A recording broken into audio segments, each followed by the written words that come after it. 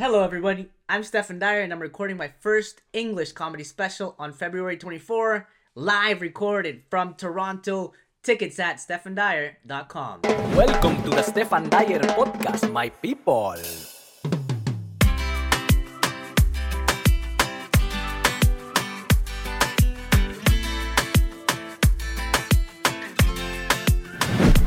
Hello my people, ¿cómo están, damas y caballeros? Welcome to the Stefan Dyer podcast, where I welcome people with remarkable stories for amazingly vulnerable conversations, fun conversations. I'm super happy because today I have the unbreakable, the unmistakable, the highly capable, the invincible, Big Mo Ismail. Mo is an Egyptian-Canadian stand-up comedian. He immigrated to Canada when he was 7 years old. He's been a center stage comedian for the past 13 years, building nationwide recognition as a touring headliner across Canada. Some of his more significant acts include opening for numerous big names, such as Colin Mockery, Todd Barry, Roy Wood Jr., and being featured on Just for Laughs, SiriusXM, and CBC, my friends. And now, get ready, Big Mo! Boom, boom, boom! That was a big introduction, man. I like that. How are you, brother? Good? Good, man. It's all downhill from here. I don't know what's going to happen from here, but did I mess up Colin Mockery's last No, name? it's perfect. Colin Mockery. Yeah. I love it. Yeah, he's a legend. So I met Big Mo at Just for Laughs 2023 in Toronto. That was my first festival. I was opening for Ariel Elias, and Big Mo was at New Faces. He had already been at Just for Laughs before the year previous to that. Loved Mo. Loved Ferris, who was on the podcast. Actually loved everybody. Hey, shout out Ferris. Yeah, shout out Ferris. And I actually met Mo outside of the venue, and we were talking, and I'm like, this guy is so fucking nice. I have to invite him on the pod. I knew you were a great comedian already. Appreciate you, man. And the first question I wanted to ask you, which I asked you that day, I don't know if you remember, but you did a reel. You were interviewed on Just for Laughs on the Instagram. Yeah. And you were talking about being the smoke comedian. Oh, yeah. Let's go back to the beginning. When did you start stand-up? And what is the smoke comedian? So I started in 2010. Yeah. And, I was working at a bank at the time. Same. Yeah, man. So What bank? It was CIBC. So I don't know if I'm allowed to say that, but yeah, we are. I mean, I don't know what are they gonna do? You know what I mean? This guy's telling jokes. They're not gonna sponsor this. They don't sponsor it anyways, right?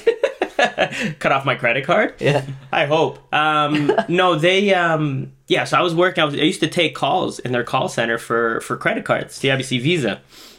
And then I sat next to my homie Jerome at the time, and this guy would be like, yo, man, like, we would always chop it up between calls. Yeah. So we'd get a guy with, like, a weird name. Like, yo, look at this guy. And we would just both laugh and stuff. So then one day he's like, yo, man, you should be a comic. And I was like, oh, okay. And I was like, I don't know. At the time, I was like, my ego was too big or something. I was like, yo, I'm not a clown. He's like, no, it's nothing like that. He's like, it's not like I've tried it. I've done a couple of mics, and it's really sick. And I'm like, all right, well, I'll go watch.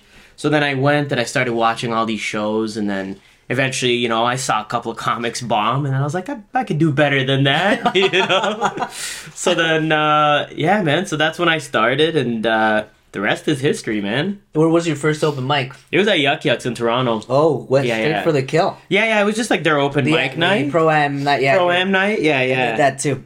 So yeah, that was fun, man. I didn't anticipate that it would be like my career after that. I just kind of wanted to do it just to try it out, and I loved it. And then, the next show I did was like an open mic in a basement at some bar. And then I just bombed. And I was like, oh, God, this is real.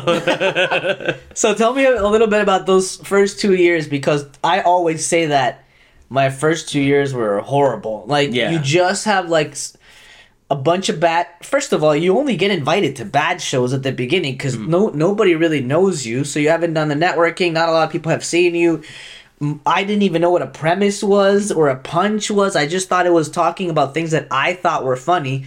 But sometimes it works, but if it has no structure and you have like so much build-up for a mediocre punch, it's not going to work out anyways. So my first 2 years were like humiliating. Yeah. And I was like, and I was performing with my business partner Juan. We started at the same time, and he's like an amazing storyteller. He was getting a bunch of laughs, and then our friends would come watch, and then they'd be like, to me, they'd be like, it's so cool that you're doing what you like. And I was like, fuck. That's like the biggest humiliation. I was still at the bank, and Yeah, you gotta go back to work the next day. You're like, what am I doing, man? but you like even one laugh, it's like enough of a hook to get you going back. Oh yeah, dude, it's like drugs. You're just in. Yeah, the first 2 years were like rough, man, because I think I was lucky enough that I networked, like not even networked. I met a bunch of great comedians right off the top. So like my second show, I was already in the circles. I already made a bunch of friends, but my skills weren't on their level. These guys were a few years in, like ahead of me. Yeah. So I would do shows with them, and they would kill, and I would just bomb. I was doing like, it was like 6 shows, man. Like they would put me on like shows at like colleges and universities, and 200-300 people, and I'm like, again, my ego's getting inflated. I'm like, dude, I'm just gonna kill it. And then I just go up. Bro, I would walk people. I'd be like telling jokes, and you'd see groups of people get up and just walk out. And it's like, until I finished, and then they would come back in and sit down. Like, it was just atrocious. Because, yeah, I think up until that point, my reference to, like, what's funny was, like, I don't know, like Eddie Murphy. Like in like Delirious or something, you know? So it's like all I'm doing is telling like, sex jokes and like inappropriate jokes and stuff. So then, yeah, eventually you start to learn that you're like, oh, it doesn't actually like have to be shocking. Like it could just be funny. Yeah. Excuse me. So like I was just like, okay, maybe I could just talk about my life. Maybe I could just talk about like who I am as a person instead of like, like, oh yeah, like, sex this and sex that and blah, blah, blah. And I was like, why am I like this? And the walking people out and then come back, that's like the smoke comedian too. It's well, that was one, because dude, I was bombing a lot. I was bombing so much. The first few years, not just the first 2, it was like, it took like probably like, because, when you start off, you're not doing it all the time. Yeah. You're doing, like, a show every 2 months. That is exactly my job. Yeah, and then you're, like, every time you show up, you're putting on your best shirt. You're like, that's right, I'm a comedian. Posting every single time, inviting everybody. My whole neighborhood's coming out.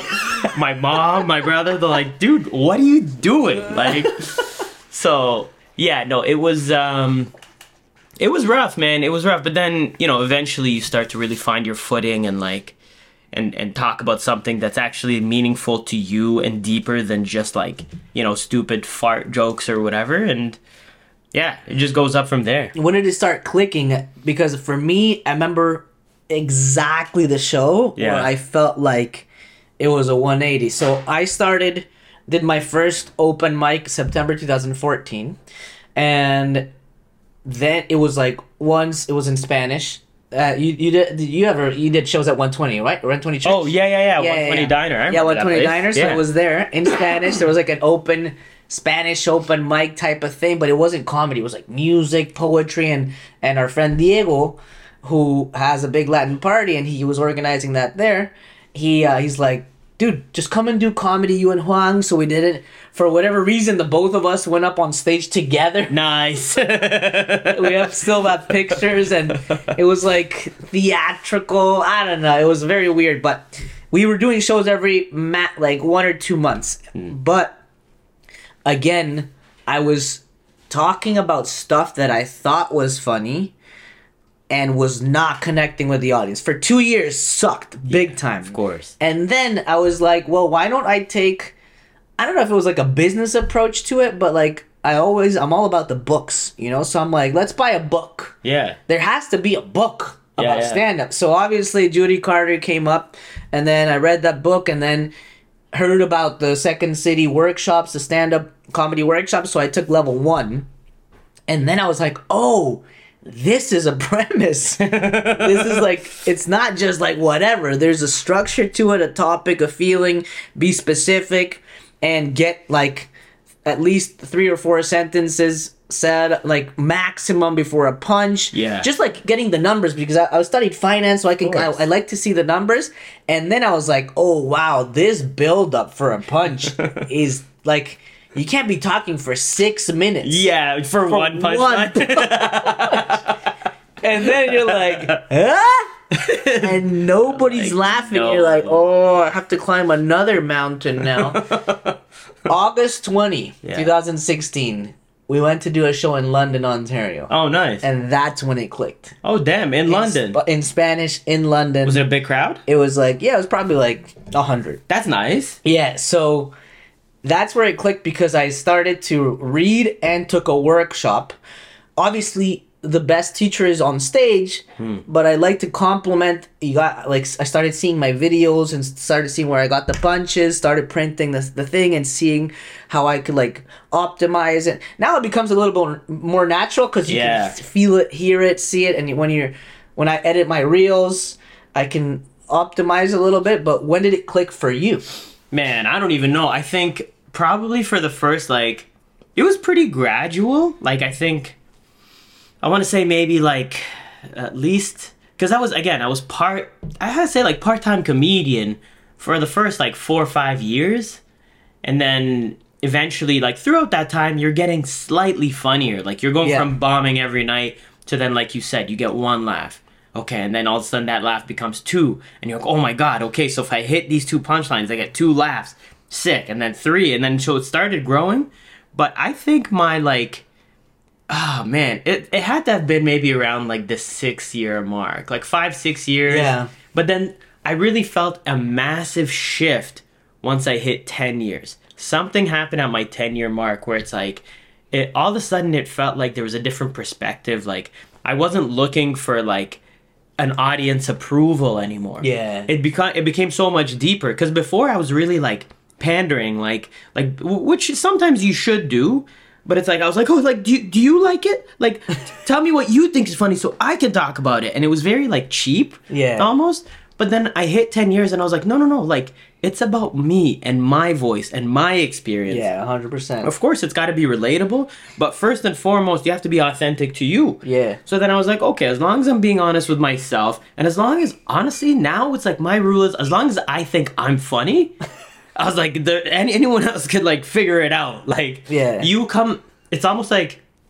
you know, when you like a girl, and then you're like, when you're young, you go, hey, like, yeah, I'll come to you. Like, what do you want? I'll buy you flowers. I'll do what you want. And then eventually you get to a point in your life, you go, no. If she likes me, she will also take a few steps closer. Yeah. So that's how I kind of treat an audience, where I go, okay, if you like me, you got to come a little closer to me, but I'm not going to do all the running here. Like, it's almost like this dance where you have to balance it out. I'll take a step to you, but I want to see you come. If I take a step to you and you keep pulling back, well, I'm not going to keep taking steps. I'm gonna hang out here. I'm going to dance alone. Join the party, or you could sit there with your arms crossed all mad at me, you know? So. All right, so it seems like it started to click at year 10. Year 10 was a big shift. And did you start, was it only the escape competition through authenticity part where you will start to understand? It's like a dance between you and the audience. You'll start to understand what they love about Mo, but also you start to understand what you do best. And it becomes like a dance, but you have to be willing to be yourself, because nobody can be better at being Mo than Mo. But it's that's right. It takes courage, and it takes time, and it takes dedication to find out what that best version of Mo is. Yeah. So sometimes, you know, like you'll write on stage, like you'll go on a rant a little bit ad lib, and sometimes I'm like, I'm gonna ride this wave, because I know something's gonna come out. And sometimes like new bits, like I think half of my special will come out from me ranting, just like crowd work or something. Crowd work, ranting, observations, and then the other half has been like writing it, and it has evolved. Did you take any courses or books, or was it feedback, or was it video? Anything else that helped you click on year 10? No, man, I wish I did, honestly. I really wish I took a course. I wish I listened to a podcast, read a book. Like, I don't really like reading, even though I'm a teacher. I'm like, you guys should read. They're like, do you read? I'm like, of course. No, like I wish I did because I think it would have sped up the process. But I've always been like a learn the hard way kind of guy. Yeah. So it's like it's just legit through failure that I was like you said it. It was like, what do they like about me? And then just and I think also by year 10, you have really found your voice. Yeah. Like what really matters to you, because before that I think you're just focused on like what's funny, right? And like, okay, yeah, I know I was on the bus and then somebody farted and we didn't know who, and it's like anyone can tell that story, but why is it relevant to you? 100%. You know? So I think it was just narrowing that down. And then once you find your voice, then you could just talk about legitimately anything you want. Like and this is I guess a side note, I don't necessarily believe in like censorship. I don't believe in that, like there's some things that are off limit. I think there's something funny about everything. Yeah. As long as it's like funny. That's just the rule. Make it funny. Look, man, you want to talk about my race, you want to talk about my people, you want to talk about, sure, fine, right? As long as you can make me laugh. If it's just straight up like racist, Yeah. and like you're just like, I hate your kind, and you're like, all right, that sounds like you have some problems you got to deal with, you know. But I don't really believe in any sort of like, hey, you can talk about everything except that. And you're like, what makes this thing so much more superior? Like any topic, dude. You know what I mean? Absolutely. I heard your bit, which is probably my favorite bit of yours about therapy. Oh yeah. Where I don't want to butcher it or anything. No, but that's the okay. observation is, which is golden, is like you feel depressed, you're feeling bad, so you call the therapist, and the therapist is like, okay, how much is for the session? And they're like, $350, and you're like, I think I feel better already. Yeah, not even that sad, man. It's okay. Yeah. When these little moments happen, do you have a little notebook, or is it a mental note and you're gonna try it out that night? How do these bits evolve? Do you write every single day, or is it like me where stuff will happen and then you'll write him or address him or bring him up on stage? Yeah, I'll do that. I wish I wrote every day, but it's honestly like, it's usually through conversation. Like, I'll be hanging out with a friend or something, and then I'll say something, and then my friend will laugh, and I'm like, oh my God, I forgot about that story. Like the therapy thing was like that, where I was like talking to a buddy, and I'm like, man, this guy's charging me $350. And then I was like, all of a sudden, I didn't even feel that sad. And he was starting to laugh. And I'm like, oh, man. So I picked up my phone, put it in the notes. I'm like, we got a new joke. Let's work it out. So, and then from there, you start adding, like, the punchlines. You're like, what else can I say? Oh, like, oh, okay, I'm already starting to feel better. Oh, like, what costs $350? What, you know what I mean? So, like, it's really just through conversation. Sometimes I'll be on a walk, and I'll remember something that took place. And, like, so it really is, like, if I sit down, word for word, try to write jokes, it's just like not funny. Like I just don't feel, my style of humor, I think, is more so like, I like talking to people like I'm talking to my friend. Yeah. You know what I mean? Like that's how I connect. It feels like that on stage. Yeah. With you. Thanks, man. I feel like the new faces, 100%. Maybe that's what Just for Laughs looks for in new faces. But I think that everybody up on that stage doesn't give a fuck about what anybody else is doing. Not the new face, but like in general, they're just being themselves. Yeah. And they got that voice. And regardless of whatever is happening, nobody could tell that set like you tell it. Yeah. Because you're just bringing 100% of yourself on stage. Of course. And you got that laugh and you got that smile and like, it's like, dude, I want to be his friend. Yeah. You know? Like, you're just like, you're talking to a friend. Yeah. Was that your delivery in the beginning, or it has evolved? No, I think in the beginning it was just delivery. Like it was just like presentation. Like it was like I'm throwing my jokes at you, and like I guess it's still similar now, but I'm not so focused on like presenting the joke. Yeah. Instead of just like telling them, like I'm telling somebody at like my buddy and I at a coffee shop, and I'm like, buddy, okay, so I called up this girl, right? And then it's like I tell them, I like telling stories like that. Yeah, me too. Where it's like, instead of just being like, anyways, how was that like very like, I don't know, frustrated, yeah. Yeah, I don't necessarily like, and again, some people do that and that's their style and they're really funny. But it just doesn't work for me. I think it's just more comfortable to be like, okay, if everybody here was my friend, how would I tell them this story? Oh. You know? And then when you do it like that, it really has like almost it takes a big space and makes it feel smaller. So instead of a show that has 500 people, now it just feels like I'm talking to 2 or 3 people, you know? And I think my struggle, I guess not really a struggle, but kind of a struggle with that is that like the bigger the shows get, the more you have to worry about pacing.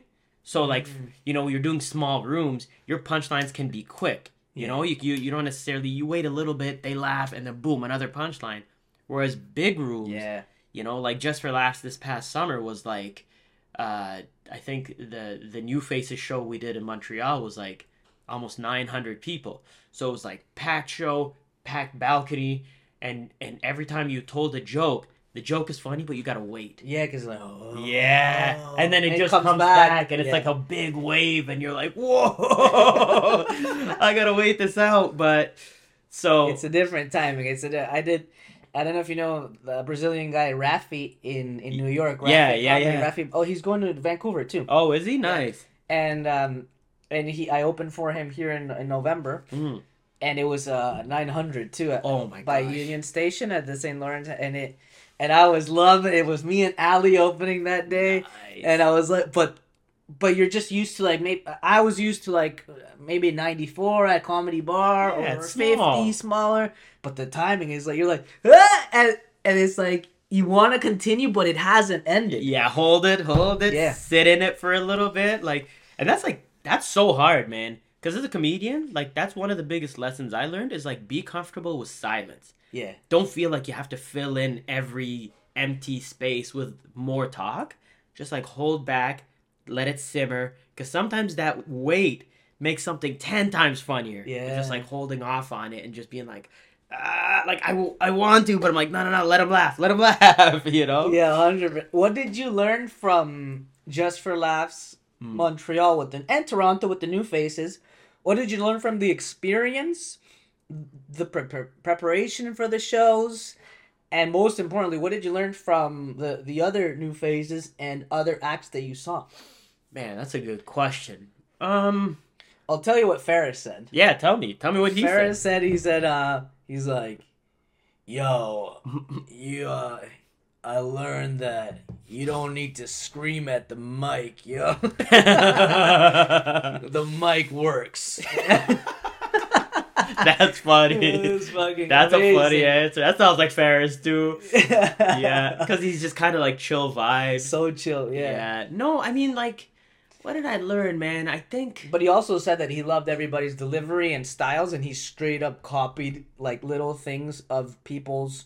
like how they carry themselves or how they prepare or how they will have stage presence. Obviously not jokes, but like just being surrounded by a lot of talent and opening for Neil Brennan and all that stuff. Yeah. Like you get, and Dulce Sloan, you get to see, he said like, these people are like 1,000% unapologetically themselves. Yeah.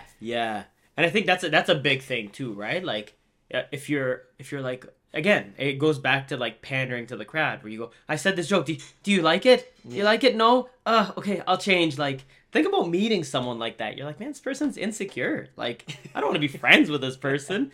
But if you're just like, this is my opinion, like it or not, whatever, we can still be friends, but it's still my opinion. But yeah, what did I learn? I mean, honestly, I learned to just kind of like enjoy the moment because it comes and goes quick. Yeah. Like, again, I've been at this... this March is going to be 14 years of doing stand-up. And, like, you know, every big success that I've had so far has just come and gone. Yeah. So you get a massive show. You open up for a big comic. You do a massive theater. And then before you know it, you're back in your house, laying in the same bed. Nothing's changed. Maybe a couple extra bucks in the bank account, but nothing life-changing. You still gotta take out the garbage. You're like, you know, or I gotta go back to school the next day and teach these kids.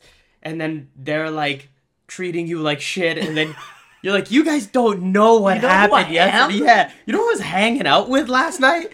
Like, but they don't, it's just, it really is like enjoying the moment. And I think sometimes you stress because you love comedy. Yeah. You love your craft.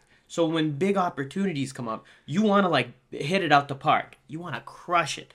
But then, you know, if you're too busy stressing on like, and it's easier said than done because I still stress. I think everybody does. Yeah. But like, I just go, you know what, man? Like, what is the point of stressing so much if it's just gonna come and go? Like I had a good friend of mine, really funny comic, DJ Damaris. He's like a hilarious comedian. I think he lives out in LA now. He actually has a show on CBC right now called One More Time, and it's got a bunch of great Canadian comics. So shout out that show. Even though I auditioned and nobody chose me, but no, I'm just calling them out. Yo, CBC, what's up? No, but it was he's a very funny comic. The reason why I mention him is he's done Conan O'Brien a few times, and I was like, man, how was Conan O'Brien? Like, how was it being on Conan on national television? And he's like, honestly, man, it all happened so fast. He's like, I took my mom with me. I think he took a limo or whatever. They took him there, went into the green room. Doesn't mean Conan at all, you know, and then he's in the green room and then somebody from one of the producers comes from the back. All right, you ready? You're on in 10. You're on in 5 minutes, whatever. Goes, waiting behind the curtain. Keep it going, you know, put your hands together for so-and-so. He comes out, tells his jokes for 4 or 5 minutes.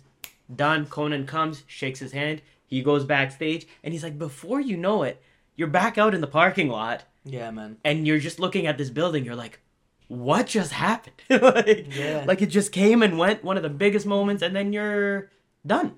And that's the scary thing about also, like, meeting your goals. That's scary. Like, to me, it's like you work so hard for something. Like, I've worked forever to get to Just for Laughs. And then I finally got it. And there was almost like this, like, feeling of like loneliness after. Yeah, man, 100%. You're like, I've been working for over a decade to get here, and then I finally got it. I'm like, what do I do now? Like, dude, Ferris was saying that. I posted that reel today about the post comedy festival depression. Oh yeah, man. The loneliness, and it's so intense, and you're hanging out with these people, and you almost like for a second, you get used to that being your life, but it's not. It's not, man. It's not. No. And you'll travel, and you know this. Like, we'll go and do shows across the country. You go to Montreal, you go to Vancouver, you go to all these places, and it looks glam. It looks like so glam. The tour, bro. The tour. Social media. So, yeah, but it's couches. It's not sleeping. Yeah. It's going to bed late. Yeah. It throws off your routine at times. So I've been like, as you know, you can see the studio here. I'm very, I want to be sure that I don't have these highs, and like the highs are cool and everything. Of course. But the lows, the very low lows, I want to be like stable. I think Tony Robbins has a quote, something like, a life of achievement without fulfillment is a very sad life. Yeah. So I just want to be happy in these like outlier moments. Of course. And then low. I want to make sure I have, like, doing the exercise, not having, like, these lows of, like, drinking. I quit drinking, like, 6 months ago. Oh, congratulations. And my wife, man. too, man. So good for you guys. So we've been feeling good, resting well. Yeah. And that must have been hard, eh?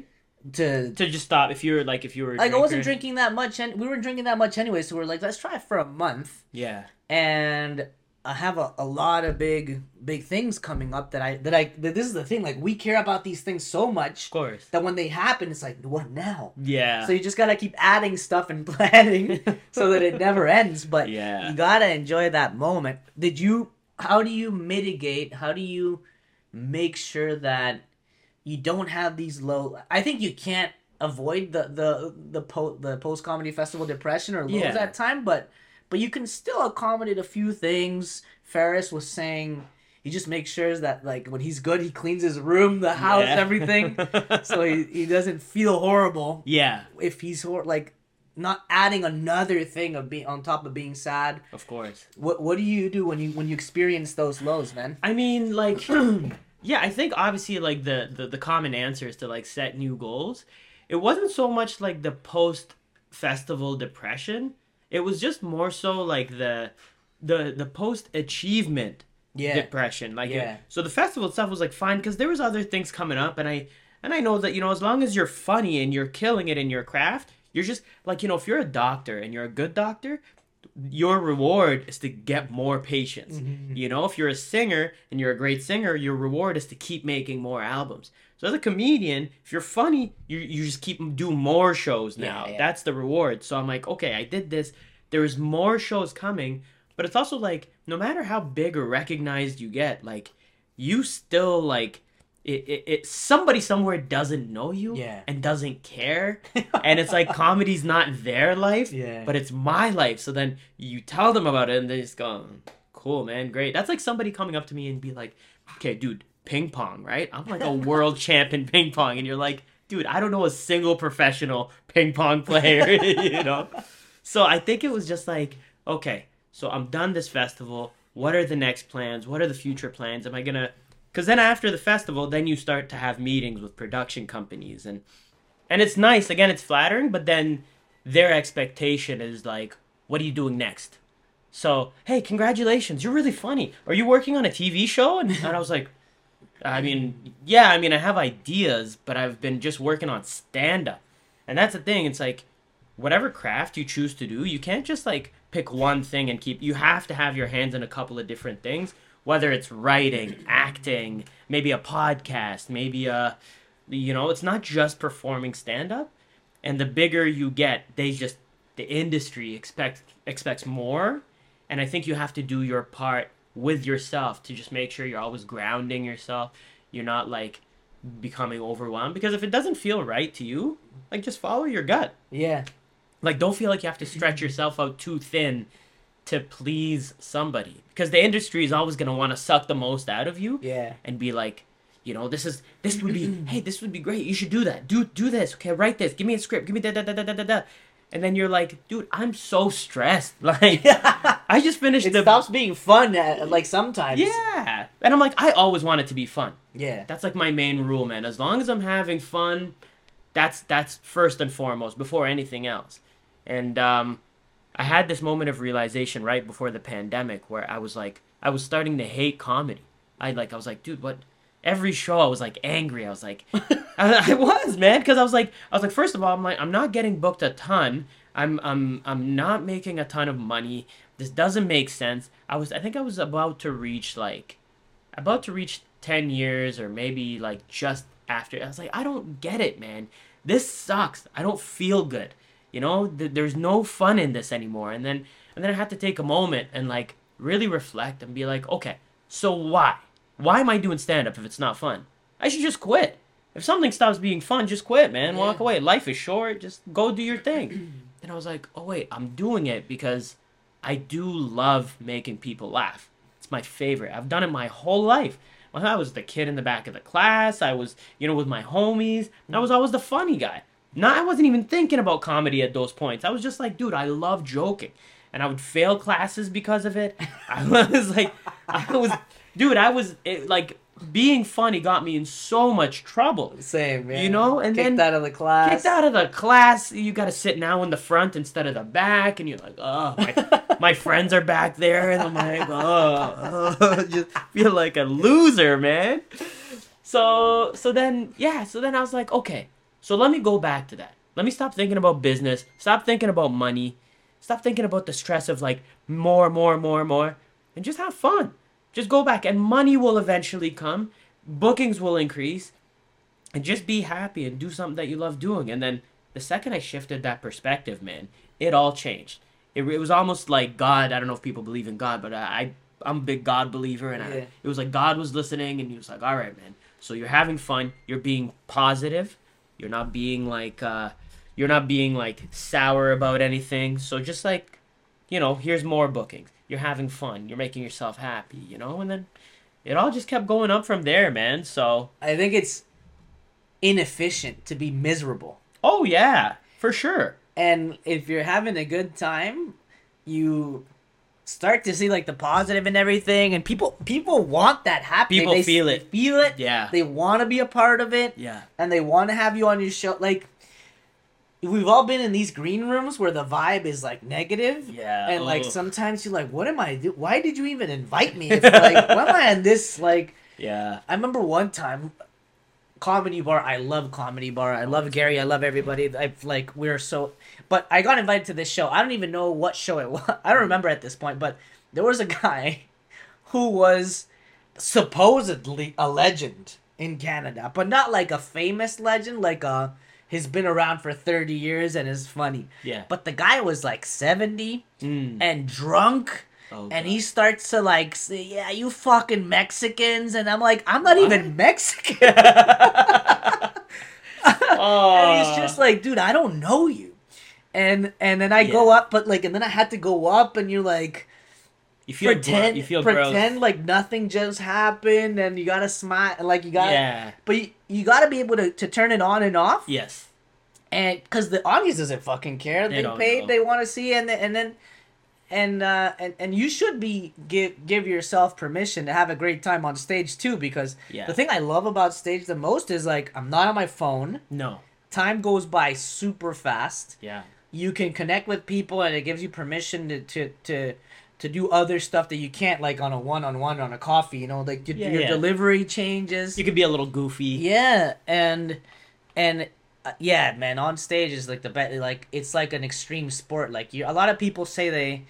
I heard this in a podcast. Like they want peace of mind, but what they really want is peace from the mind. Yeah. Like they just don't want to be in their thoughts. Yeah. That's why a lot of people do extreme sports like snowboarding and fucking bungee jumping or whatever, because you're not thinking like when you're snowboarding, you're like, oh, I should have sent that email. Like when you're doing or surfing. Yeah. You're like, oh, I should have called my mom. Like you're in the moment. Same as stand up. Like, you're just skydiving. You're like, did I turn my stove off? Just midair. Yeah. And like that's why a lot of people, that's why they do drugs and alcohol, because you're not thinking about that. Yeah. And I think that's what stand up is. Of course, man. These old guys, you know, they get to that place because it's just years of thinking about money, thinking about how, and also being irrelevant. Like they stop being relevant, and they don't upgrade their knowledge. They're not having fun anymore. Yeah, they're just thinking about the good old days when they got paid, and then now they're not. So they're just miserable. And you're like, dude, you're living a shitty lifestyle. Excuse me. You're drinking consistently. You're smoking weed, doing whatever it is that you're doing, and that's fine if you want to do those things. Do you, but just understand that at some point in time, you're going to be, like, I've been on the road with guys like that, 30 years in, they're just, like, after every show, you're doing a weekend in, like, some small town with them, and it's, like, every show afterwards, they're just getting blackout, they're slurring their words, it sucks, and you're like, man, are you okay? Like, why are you bringing this kind of energy? It doesn't have to, you just quit. You're not doing anybody any favors. You're no longer a legend. Just because you've been doing something a long time, it doesn't make you a legend. That's the thing I like about stand-up. You got to go win the audience every night. 100%. Be funny, man. Be likable. Be funny. And also, like, I think a big piece that I also learned is being happy for, like, other comedians. Yeah, man. Because, like, it's huge. Yeah, because coming up, it was like I said, it's like I met a lot of great comedians right from the start. So within the first 2-3 years, all my friends are getting Just for Laughs. They're getting TV tapings. But I'm only 2 or 3 years in. Yeah, man. And those guys are like 6-7 years in. And I'm like kind of getting bitter. And I'm like, why not me? I'm doing the same shows as them every night. How come I'm not getting it? And I was like, oh, wait. I'm not actually funny on their level. Like, they're just way ahead. And then, so then you have to turn that bitterness around and go, you know what, man? I'm actually like, I'm happy Stefan got that festival.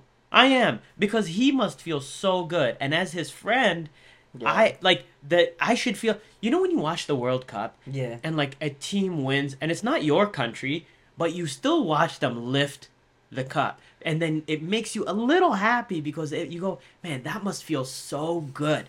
Imagine being the dude that gets to lift the World Cup. You go, that feeling must be awesome. So then you're happy for someone else. And then I think the same thing about, like, festivals. I think the same thing about somebody getting casted in a movie, in a show, whatever. I go, man, that must feel so good. Like, yeah, I'm not like, why not me? Yeah. Because if I don't get picked, what am I expecting? Am I expecting them to go on the set of the movie and be like, guys, can we just time out for a minute? I know I'm here, but I really think Mo should be here instead. Like, no one's going to do that. Yeah. So just be happy for people, man. Celebrate everybody's success because it feels good for them. And one day, it'll be yours, and you're gonna want people to be happy for you. You know. Yeah, and those same friends, if they know you're a good guy to work with, they're gonna bring you along to other opportunities. Yeah. So we gotta. It's easier said than done, 100%. Of course, especially when you start with the same people, same years, or same stages. Yeah.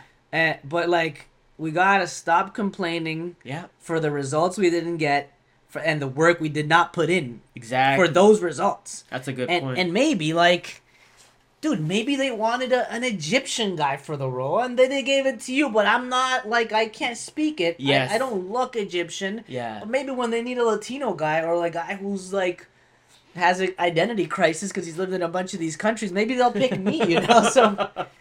Yeah, that's the thing. Yeah, sometimes opportunities are not yours, and then you just know that it's just, you have to accept that it wasn't written for you. Like, it's just not your time. It's just, and trusting in time. Yeah. And trusting in, like, everybody's gonna have their moment. Everyone's gonna have their time. I mean, yeah, some people might never have it, but it goes back to what you're saying. You just have to do it because you love doing what it is, and you can do it for years on end and have fun with it, regardless of what you get or don't get. Because, look, man, producers of shows are just people. Yeah. And they pick who they like. So, not every guy or every woman or every person's going to like me. And as a comic, you have to accept that. Yeah. When you're killing in front of a show or at a show, you're not killing with 100% of the people. Maybe 90%, but there's still that 10% that are sitting in the back like, this guy sucks. You know? And you're like, yeah, but 90% of this room still likes me. So I'm not even going to focus on that. And as you're following, you know, you're building a big following, and congrats, by the way. You, brother. You know, it's like, as the amount of people that like you grows, the amount of people that don't like you also grows. 100%, you know? man. So you talk to anybody right now about, you know, Cat Williams or Kevin Hart or whatever, you go like, yeah, they got millions of people that love them, but there's also millions of people that can't stand them. Taylor Swift changed the economy with her tour. Different cities. She went to different towns and changed their entire economy. She pumped money into it. These people were on their way out, and then she just came through town and just pumped a whole bunch of money into it. But even though she's making a big change and a big difference and grossing all this money, there's still, how many people do you know that just can't stand Taylor? A bunch. Everybody. You know what I mean? Everybody I know is like, dude, she sucks. But I'm like, does she? Because it seems like there's way more people that love her. Yeah. So just accept it, man. You And know? I really like what Neil says, Neil Bensel from JFL, that, like, don't act and perform because you want to get JFL. Yeah. Do your own thing. Yeah. Get really good. In fact, have your own following. Be happy with what you have. Kill it. Yeah. And then it's just a matter of time that JFL will come to you. Yeah. And Yeah. he gave the example. We did coffee the other day, and he gave the example of Shea Durena. Shea Durena, yeah. Where he's a great comic. He's been doing the shows for years here and everything. And then he blew up on TikTok, and now he's on Just for Laughs. Oh, yeah. They came running after him, man. Yeah. Well, because he's such a big name now. Again, staying authentic. Staying true to you. Like, again, I always use the example of, like, trying to talk to a girl that you like, man. You go running to her. She's going to be like, this guy's kind of desperate. But then you just kind of stay true to you. You go, okay, I'm going to do my thing. I'm going to grow internally. Do my homework. Like what you said earlier is a perfect example. You know, you got important projects on the go. You know what? Maybe I should hold off on the drinking.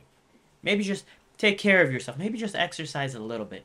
Maybe try to eat a salad here and there. Maybe meditate. Like, taking care. This is your factory, man. Yeah, 100%. This is your factory. You ever go into a mechanic shop and it's like he's got parts on the ground and there's shelves of just junk, and you're like, you come into work into this every day?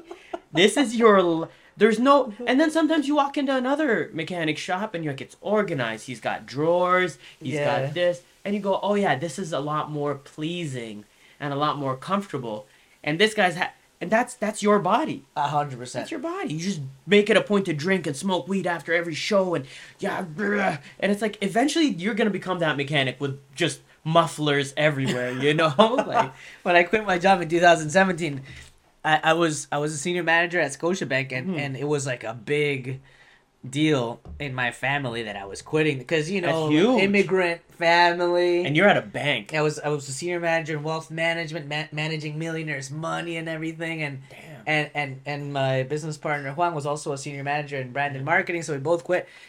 But like when I went to tell my family, it was like a big deal because I like the golden boy and like everybody's back home and they know Scotiabank because Scotiabank is in Latin America. Oh my god. Mi hijo Stefan in Scotia in Toronto, and then but like my parents are fantastic. Like we're good and they're supportive. But the big deal for me was okay, I'm gonna do this.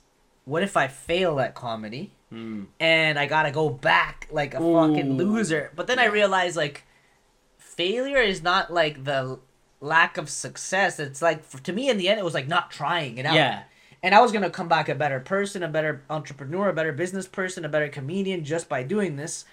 So I saved up, bought myself a year, and then happily I never came back. Nice. But it was not because I was doing very well, because I was like depleting my savings, and I just stuck to my guns. Yeah. Now I'm good, but what I wanted to say is that I told myself I want to take care of my mind and body and everything because I don't want to be doing this for 2 or 5 years. I want to be doing this in 40 years too. Exactly. Like I want to be 80 and still be having fun with stand-up. Yeah. So I have to do long-term stuff with my body. Like you gotta deal with long-term people. Yeah. And look at everything long-term because if you're just trying to get like the easy fix, like the easy show, like the easy, you're gonna peak too early. Yeah. So I've been very big on trying to like steps, make sure that my steps, I'm not gonna like I'm building the foundation to this fucking building. Yeah.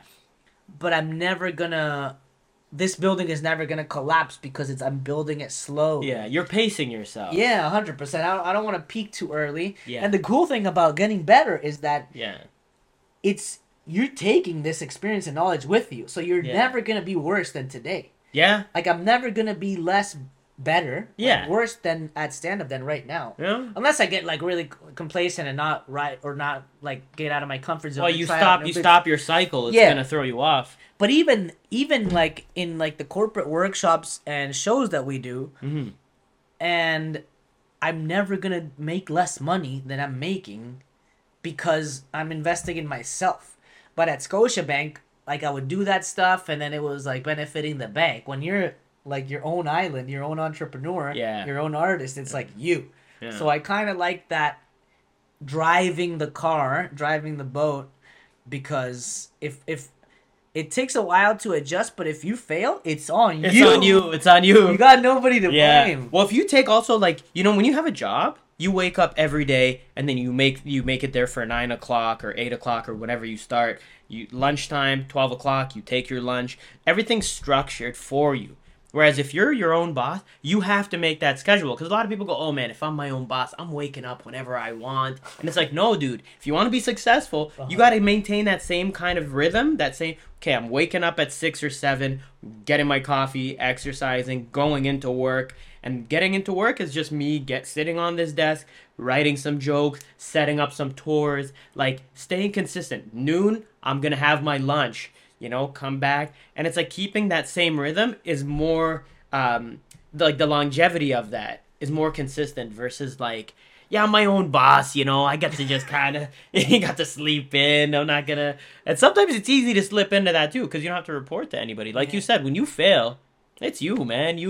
You are in this position because you've set it up that way. It's not because anyone else forced you in it, I remember like the first week.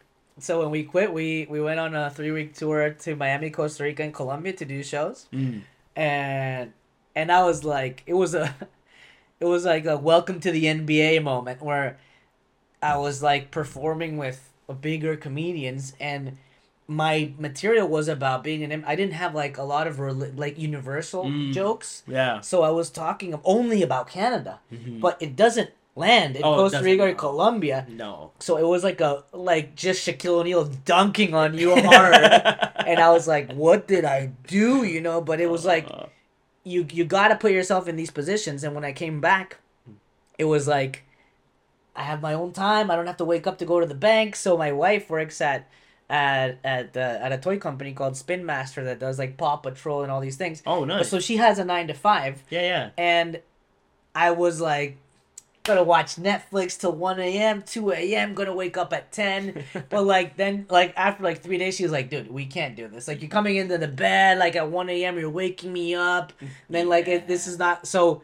It would actually help me out because I adjust to her schedule. Yeah. And I kind of have a 9 to 5. And then with a son, with Liam, who's 4 now. Oh, yeah. I got to pick him up from daycare. Yeah, you can't be living life like that. Yeah, it's almost like you do more when you have less time. Because if you have like a lot of time to do a bunch of shit, you're like, I'll do it later. But if you have to do it that time. Yeah.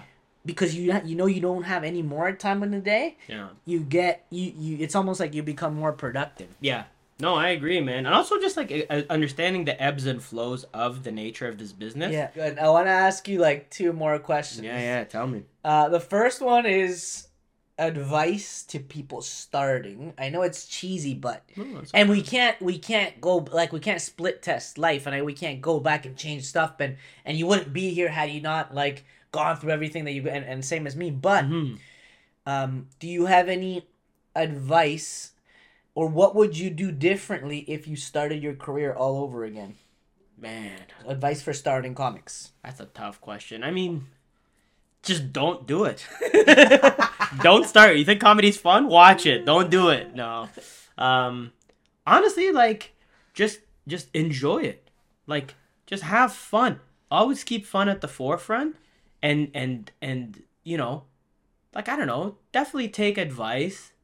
Don't think that you're like, everybody starting out thinks they're a genius off the top. Yeah. Thinks they're like a prodigy. I thought that. Everybody thought, yo, dude, I'm going to be a legend. And you're like, there was only so many legends. And for the most part, most of us are not going to be legends. We're just going to be pretty good. We're going to have a decent career, but not legendary status, you know? So not to like diminish anybody's like dreams, but like, I guess just kind of like listen to the people that have been doing it for longer and have fun and as quickly as possible, try to just do your own homework and find out who you are. Stop focusing on like what's funny and like, yeah, sure, a big part of it is finding what's funny, but just find out what matters to you and speak from that perspective.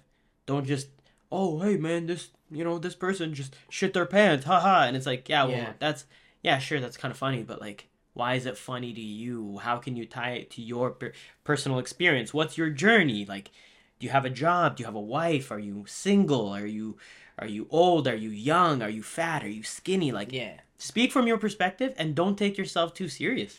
Yeah, the best comics, you give that same script to anybody else and they can't do it the same way. Yeah, exactly. The reason why we love all the great comics, the Bill Burrs and the Chappelles and all, is because you make them say anything and it sounds funny already. Yeah. You know what I mean? Dave Chappelle. Like, you're just like, oh, he's funny. Or, you know, Bill Burr. Like, he's just something coming out. They just become a vessel.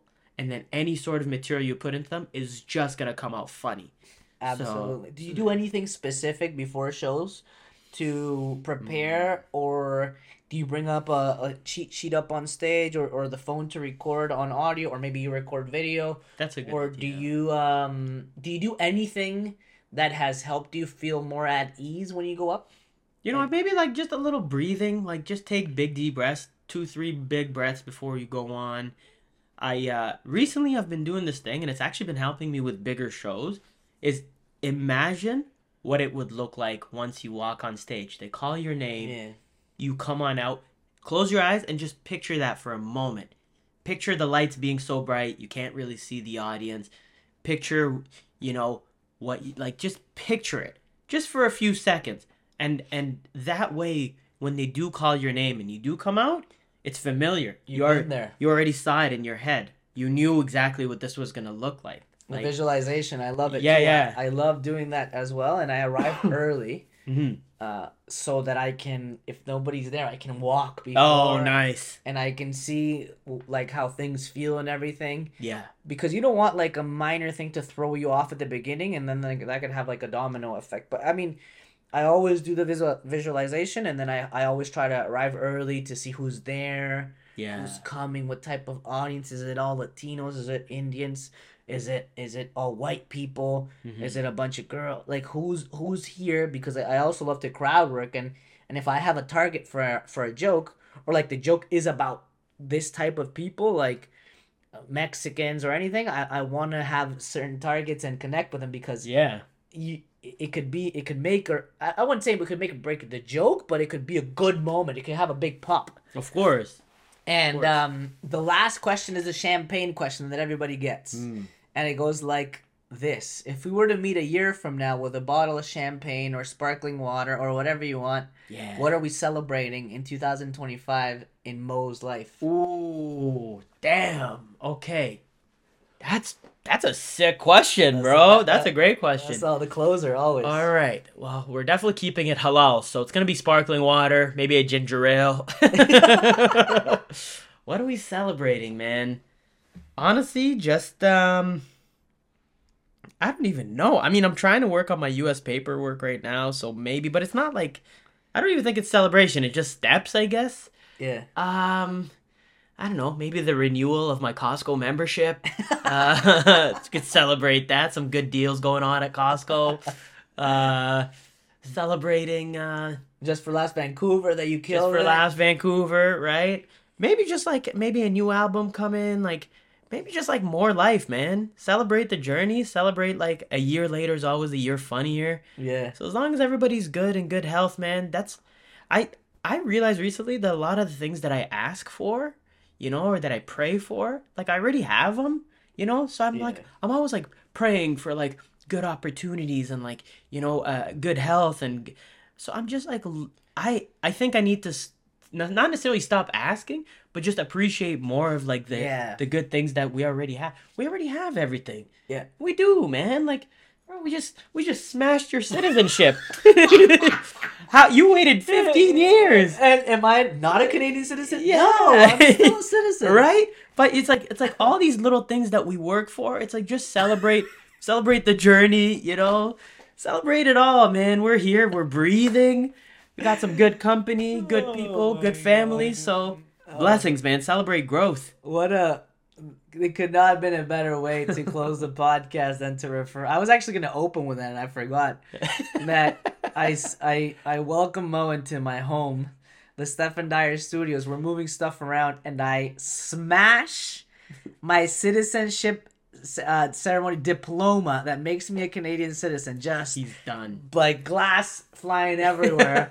We had our shoes on, so we didn't harm anybody. Nobody was harmed. No dogs or cats or kids or anybody were harmed. Yeah, but you are gonna get deported soon, dude. That's done. It's game over. It has a chip on the back of it, and now Justin Trudeau knows that I'm no longer a citizen, so I'm gonna get deported. That's it, my friends. We've come to the end of the show with Big Mo. I'm so happy, dude. I'm so happy that we got to do this. Me too. Have brother. a great time in your tour. We're actually gonna be in Vancouver, not at the same time. Yeah. But I hope that this year we get to perform again soon. We will. And we will, man. Let's put it out there. Big Mo, Stefan Dyer on the Stefan Dyer Podcast. Ciao, ciao.